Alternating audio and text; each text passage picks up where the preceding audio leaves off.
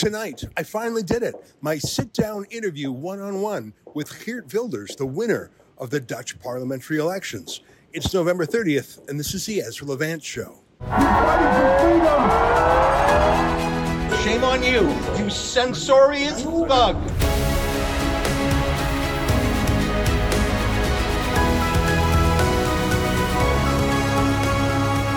Oh, hi there, Ezra Levant here again. We landed in Amsterdam. We drove down to The Hague, which is the capital city of the Netherlands. And I'm standing in front of a building called the Tweede Kamer, which is a Dutch way of saying the second house, the second chamber. This is their parliament. This is where Geert Wilders has been a member of parliament for years, toiling away in obscurity. And frankly, I never thought in a million years he would actually win the Dutch elections. And I'm not sure if he thought he would too. Obviously, he hoped he would, and he was working for that result. But it was like a thunderclap. And even he seemed surprised by the massive result. Look at this short video he tweeted on election night. I think he was truly startled by the results. Take a look.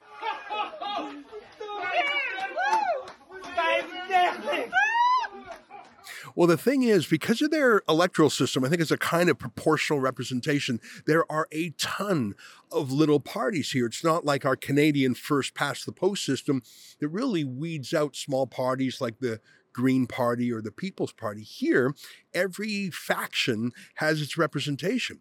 So the idea of one party getting an absolute majority in the Tweede Kamer is extremely unlikely. Now, Geert Wilders has by far the largest party, but he needs to make a coalition with other parties. We're going to see Geert Wilders tonight. We're staying at a hotel right across from a restaurant where he's having a meeting with people who are against open borders migration, or asylum seekers as they're called here. I'm going to talk to him. I'm going to catch up with him. I haven't talked to him in a few years since I interviewed him here in the Tweede Kamer. It's an interesting building. It's unusual architecture. It is extremely high security.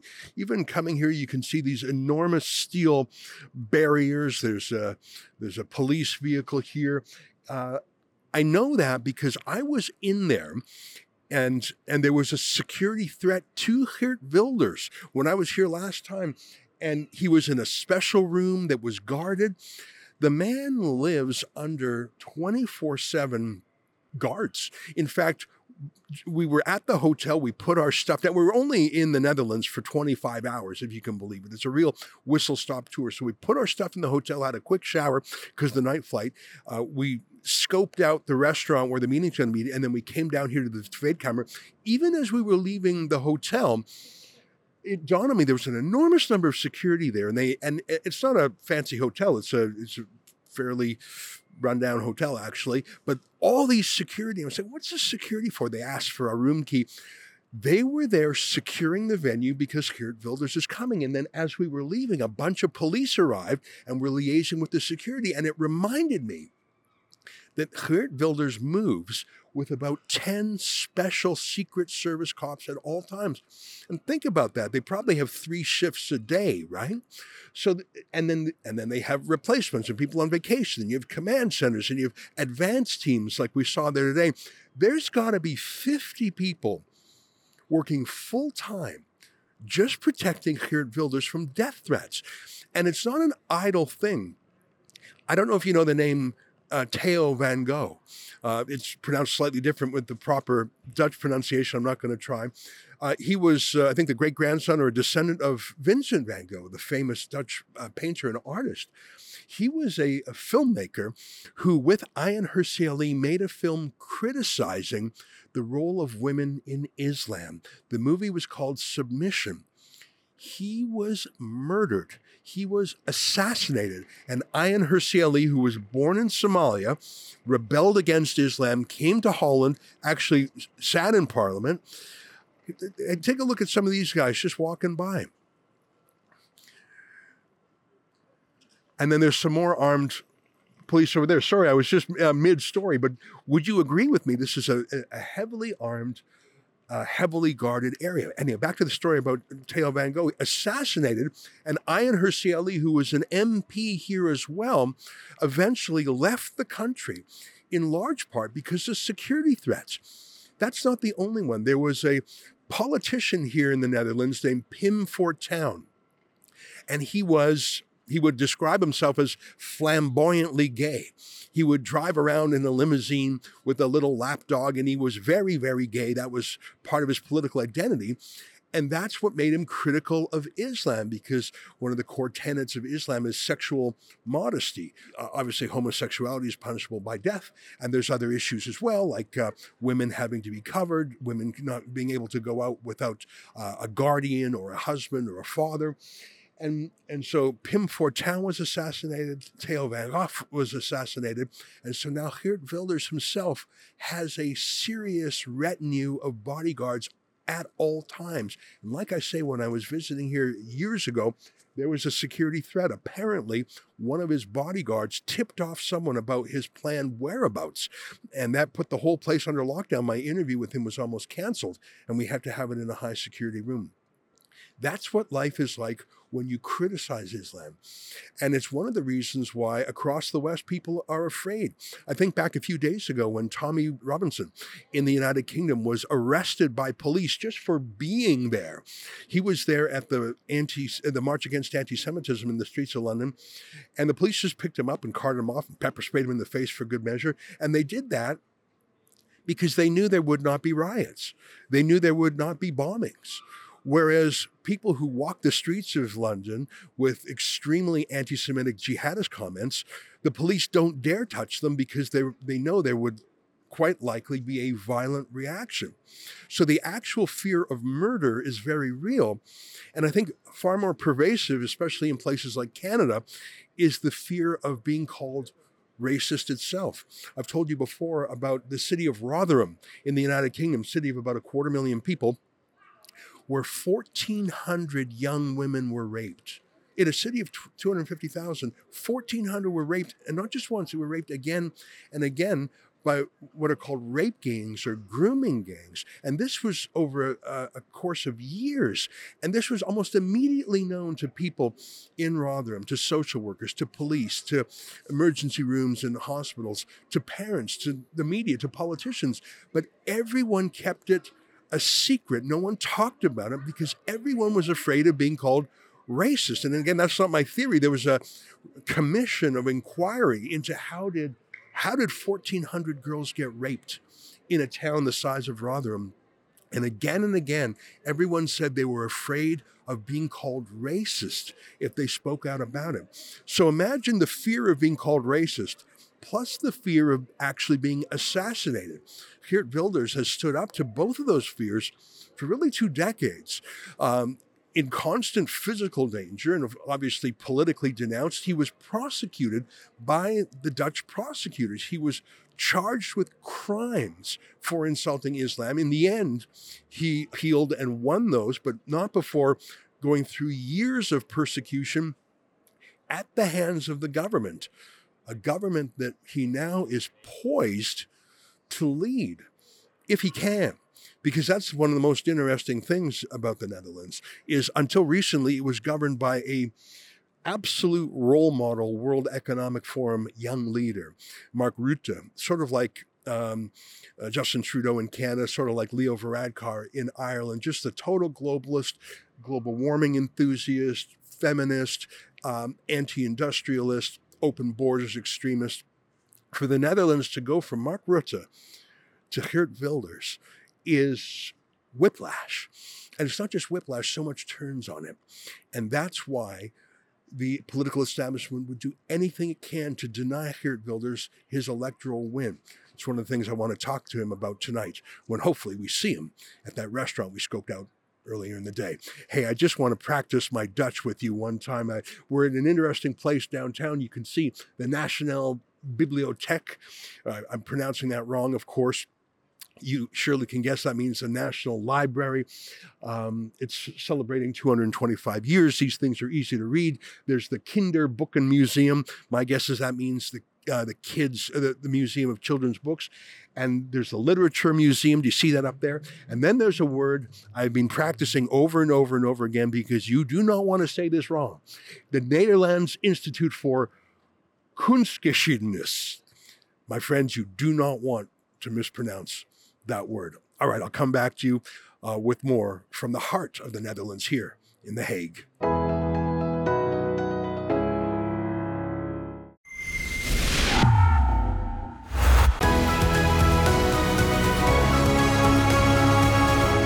Hi, everybody. I know I'm looking a little bit scruffy. I confess it. We've actually been trapped at the Amsterdam airport for 24 hours. It's not a bad airport to be stuck in for 24 hours, but frankly, no airport is a good place to be stuck in for 24 hours, but it was worth it. The reason we were stuck is a series of delays that happened because we jammed in a one-on-one interview with Geert Wilders, the new winner of the Dutch parliamentary elections a week ago. As you know, I bumped into him at an event in The Hague when he was attending a town hall meeting against asylum seekers. That's what they call migrants here. I talked to him for only about a minute or so in that outdoor scrum where there were a ton of well-wishers and other journalists. But afterwards, I connected with his press secretary to arrange something more formal. Just a reminder, here's how that 2-minute scrum went. It was exciting to see him again. You'll remember he says, I've known you for years. He recognized me. I had been talking to him by Twitter direct message. So he was sort of surprised to see me there, but not totally surprised. Here's that scrum just for 1 minute. What's your message to supporters in Canada, the United States, and places like that? Do you have encouraging words for them? Yes, of course. We had a fantastic result of the elections. We were by far the biggest winner and party in the Netherlands today, which proves that it is possible, you know. We know each other for quite some time, and it is a tough fight. It is a long fight. You need to have some perseverance, and everybody tries to work against you in a way. But at the end of the day, if you keep on trying and talking about the right issues like asylum, immigration, national sovereignty, and people will respond to it. En die deed. Hartstikke bedankt. Geweldig. Leuk je te zien. Ja, dat ga ik. Daarvoor ben ik hier, om jullie te steunen. Echt geweldig. Ja, ik doe mijn best. Hartstikke goed. So that's actually the positive message I have today. It's possible. Everything is possible. Have you received support from leaders in other countries? Yes, of course I did. From many countries, leaders from parliament, ministers, even some presidents. So I got some support. People were very happy, sometimes surprised. It was a shock, not only in Holland, but certainly in the rest of the European Union as well. And I think that's good, you know. It's not the elite who decides everything all the way until the end of time.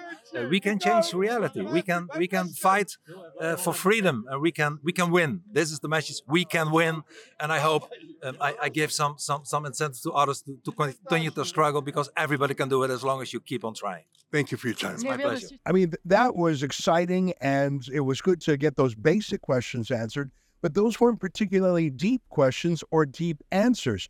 But I was able to secure a one-on-one meeting in the Tweede Kamer, which means second chamber. That's the parliament buildings, the next morning. Now, he's so busy with his coalition negotiations and press, and he really is the leading man in the Netherlands these days. So we were only allotted, I think it was 17 minutes, but I feel like I managed to cover a lot of ground in that. You know me, when I interview people, sometimes I tend to say blah, blah, blah, blah, blah, blah.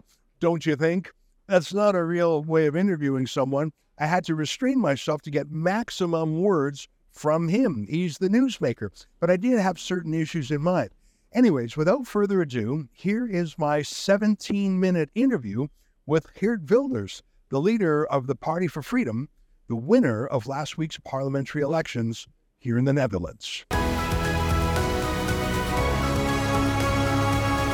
First of all, congratulations. You looked genuinely surprised by the result. Yes, I was. Not in a way that we won some parliamentary seats, but, you know, I hoped and I predicted that if we went from 17 to 25, we would have an excellent result. But it was not 25, but 37, you know. 1 out of 4 Dutchmen voted for my party, which was an earthquake in Dutch and maybe also European politics. So of course, I'm very pleased and grateful to all those Dutch citizens and voters, almost 2.5 million people Dutchmen who voted for my party, and that's an enormous compliment.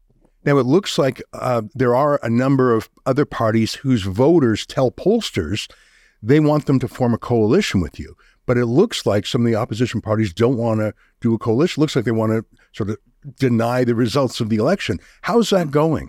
Yeah, we are now in the process of talking about this issue in Parliament. And you are totally right. If you look at the 4 parties that I think is possible to form a coalition with, the Conservative Liberal Party, the Farmer Party, and the new party of Peter Omtzigt, the 4 of us would have a big majority in Parliament, and more than 80, sometimes even 90% of the voters of all those 4 parties want us to work together. Still, it's not automatically in a normal situation or country, we would have almost formed the government already. But some of those parties are hesitant, some because they have lost the elections and believe that it's not their place now to govern, whether that's the real reason or not, that's what they're saying. Others because they believe that some points out of our party program against Islamization are against our constitution, and they don't want to work with a party who works against the constitution. So it's not automatically. So I have to do my best to at least get those 4 parties around the table and talk to one another. It will probably take time. And I hope that will be the result, and that not other parties will take the initiative and indeed, as you said, steal those elections away from us. It's not that far yet. It's a possibility, but I'm still hopeful that we have a chance to form a coalition in the government. You have a lot of ideas that you stood for over the years on immigration, on Islam, on a Brexit for the Netherlands. Obviously, in any compromise or coalition, there would be some high priorities and other things that you would maybe do later. Have you expressed what your absolute priorities are that are non-negotiable and other things that are maybe less important? Of course. You're totally right. In Holland, unlike the United States or the United Kingdom, we don't have a 2-party system. We have a multi-party system. We have something like 20 parties in Parliament today. And to get a majority, you need to compromise. You cannot make sure that your whole party program will be the government program. It's impossible. If you aim for that, you will always be in the opposition. So I have to compromise. And it's a very good question. What are our priorities? Our first priority is to cut back in the enormous figures when it comes to immigration and asylum seekers. Holland cannot face it anymore. The European Union cannot face it anymore. All the measures that the European Union as a collective is making are totally ineffective, and we are overcrowded, and the people are fed up with it. So the first thing is that we should take measures to stop the influx of so many asylum seekers and non-Western immigrants. This is my first priority. Second priority is that people feel that they are totally neglected, the Dutchmen, the indigenous people. They believe that while we spend 17 billion euros a year when it comes to nitrogen or climate change or all those other things, that they have trouble paying for their utilities, the rent, the gasoline for their car, the social security or the healthcare system. So we believe that we should stop feeding those leftish, liberal, ideological nonsense issues, and we should more make sure that our people have enough money in their pocket and really can help our economy and help themselves. So those issues are the 2 most important. Stop the immigration and the asylum seeking. Be proud of our own identity, culture, and everything that goes with that, and make sure that we make better choices with the euros that we have. Don't spend it to Africa. Don't spend it to other countries in the European Union as a transfer union that we almost have in the Eurozone. Don't spend it on nitrogen and other issues. Give our own people their money back with lower taxes and lower burdens for the Dutchmen. You're not the prime minister yet, and I imagine some world leaders would wait until you have that position before congratulating you, but you did win the election with an enormous number. Have any world leaders publicly congratulated you or wished you well, or how have other world leaders treated you since the election? Well, I get more invitations or nice messages than I ever had before. I don't know whether they are all public, so I should be careful what I say. But for instance, from Israel, I got from ministers, Minister of Foreign Affairs, Minister of Intelligence, people from Likud who invited me and congratulated me. I had a phone conversation with Viktor Orban, who called me. I know him already for a long time, so but still, who called me and congratulated me. There were politicians from all over the world, from South America to America, who public or not public did that.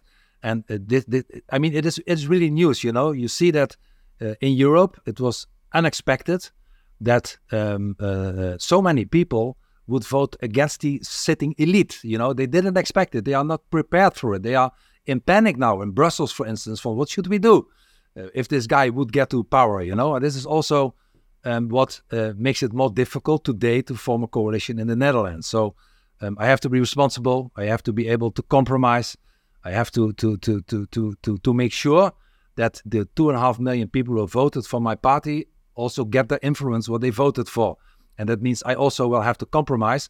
But the signal throughout Europe and many parts of the world is quite clear that the people are, a growing amount of people are fed up with how they are dealt with by the current and sitting elite in so many countries. You know, you saw it in other countries like Hungary, but also you see the growth of Marine Le Pen in France, of Mr. Salvini, who is in government in Italy now. We saw it in Sweden. We see in Belgium that the Vlaams Belang is doing well. We see in Germany. So you see a kind of revival of the what I call patriotic movement politically.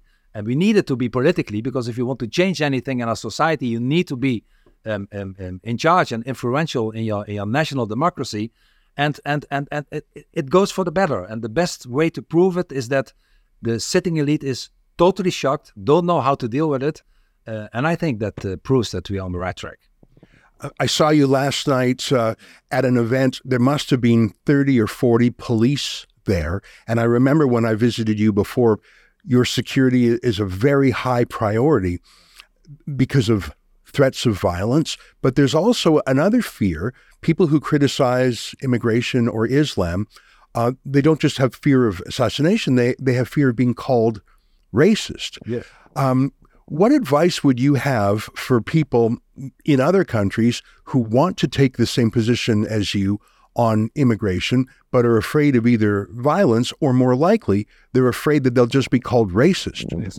Well, the one thing that really helps is to find a political party, to start a political party, to support an existing political party that makes it something that is more common. You know, that's what we saw in Holland. When I started my political party, exactly the same happened. I'm in the problems now with my personal security because I got 5 fatwas from Pakistan, from many Arab countries, where imams and mullahs said that I had to be killed.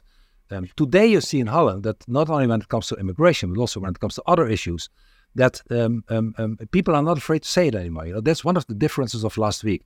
People were whispering to one another in the last few years that, okay, I vote for this PVV and this Wilders guy, but they said it while having a coffee at their work instead of publicly.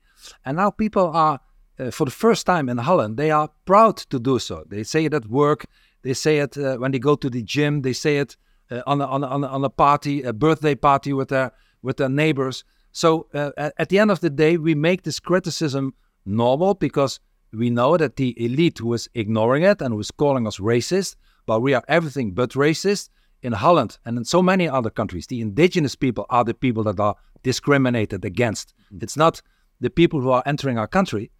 In Holland, people get housing, asylum seekers get housing, and they get preferential housing before the Dutch indigenous people. So who is discriminating who? And people are really angered about that. And if you want to get to capitalize it, you need a political institution, a political group who does it. And that's what I said. We are in many more countries in Europe. Parties are getting successful. So people like you and the alternative media really help a lot by saying what a lot of other media doesn't want to broadcast or to say, but at the end of the day, you need a political translation to influence in a parliament and a government. And so that's what I would advise. Don't be afraid. Speak out, but try to canalize it in a political group. Other countries like Canada, the Conservative Party is pretty conservative and pretty freedom-oriented, but it still has an open borders immigration policy. In the United Kingdom, the Conservative Party open borders policy every day across the English Channel.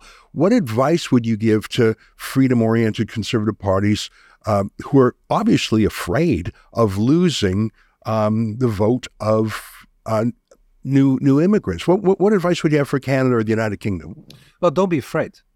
First, don't be afraid. A lot of people will support you. Secondly, it's a totally misconception that the immigrants would disagree, because maybe for some people, surprisingly, the immigrants agree. Many of the immigrants agree. For in Holland, many of the immigrants, even many Muslims, voted for my party because they know that when there is too much influx of immigration, that the integration and the success for them will only diminish. So they also are in favor of less immigration. They know, they see what will happen with the housing, with the income, with the jobs, and with everything. So surprisingly, it's not surprisingly, but surprisingly to many people, they are often our allies. They don't want more immigrants to come as well. And the own voters, the indigenous people, they, in a growing majority, also feel the same. So don't be afraid to be political correct or incorrect. Just state your mind. People believe, I always make the comparison to one's person's house. You know, you have to be able in your own house to decide who will be your guest and when the guest should leave. And this should be your autonomous and a nationwide and national decision. In Holland, most of it, we gave those powers to the European Union. Canada is a sovereign country. There is no European Union in Canada. So the Canadian government really can decide to close the borders for people they don't want to enter, like President Trump did and is planning to do if he would win next year by people from certain countries. So don't be afraid. Just do it, and you will be surprised how many people support it, including the immigrants themselves. I'm grateful to you for fitting us in your schedule. I know you have to leave in about 3 minutes. Can I put some ideas to you and you can give me like a 30-second top-of-mind response? What are your thoughts on Russia, Ukraine in 30 seconds, if it's possible? Yeah, well, I believe that Russia is the bad guy here. I believe that whatever you think of the Ukraine, corrupt country, but it's a sovereign nation, and Russia should not have started the war against Ukraine. So I'm on the part of the Ukraine here. I believe that the Dutch should not give defense material to them because we have very little material ourselves, and other nations are doing it. I believe there should be negotiations instead of a war, but I'm very clear that the one who started it is Russia and nobody else. How about the war between Israel and Hamas? Any thoughts on that? Yeah, it's not a war about land. That is my message. It's a war about ideology. If you give land, like my friend Ariel Sharon, I knew him very well. I was his guest when he was when he started to become a president, prime minister. I was at his funeral. I know him for so many years. He was a great guy. One mistake he made was giving Gaza, return Gaza to the Palestinians. Don't make the mistake that if you give a part of land to Palestinians or others, that the problem will be solved, because it's not a problem of land; it's a problem of ideology. It's people who hate, who love death, against people who cherish life. It's Israel is fighting our war. We should support Israel because they have our values. They are a democratic nation, and if Israel falls, I always say, if Jerusalem falls, Rome, Paris, Amsterdam will be next. So I support the decisions the Israelis make. They should make the decisions what they should do militarily or politically. But I believe we should all support Israel all the way instead of criticizing them. I think I only have time for one last question. Earlier you mentioned independent media like Rebel News. In Canada and in the United Kingdom and in Ireland and many countries, there are new censorship laws. You yourself have been prosecuted for hate speech. Are you worried about global censorship, New Zealand, places like that? What are your thoughts on censorship? No, I'm very worried about that. It's that the governments, the parties, the institutions that know that they cannot win on the basis of arguments, that they are afraid for opponents to speak the truth. And even if they don't consider it the truth, it is an opinion, and people should be informed by both ways.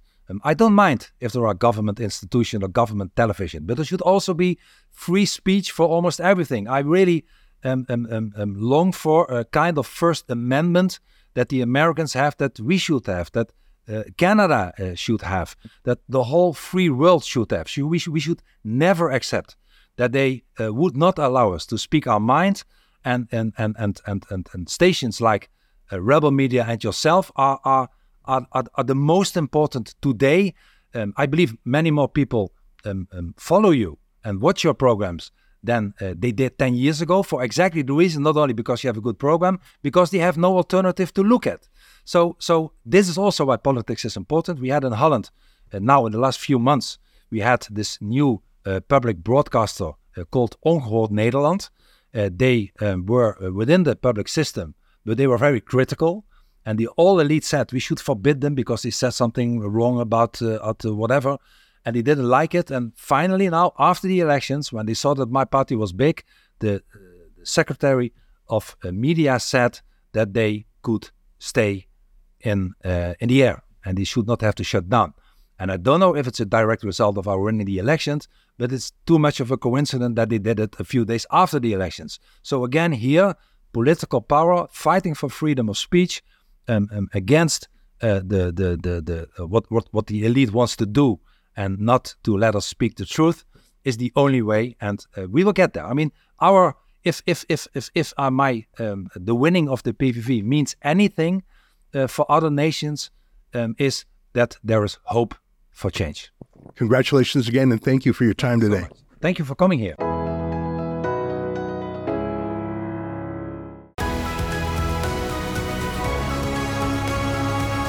Well, what do you think of that? There's a lot in there. In fact, I think tomorrow, when I'm back in Toronto, hopefully, if we ever get out of this airport, I'd like to go through those things again, because each one of his answers was very dense, as in jam-packed with meaning, from his take on Ukraine to his thoughts on Israel, to even something I thought was very interesting, that he said many immigrants to the Netherlands are against mass migration for reasons including they don't want antipathy towards themselves because of bad behaving, bogus refugees. A lot in there.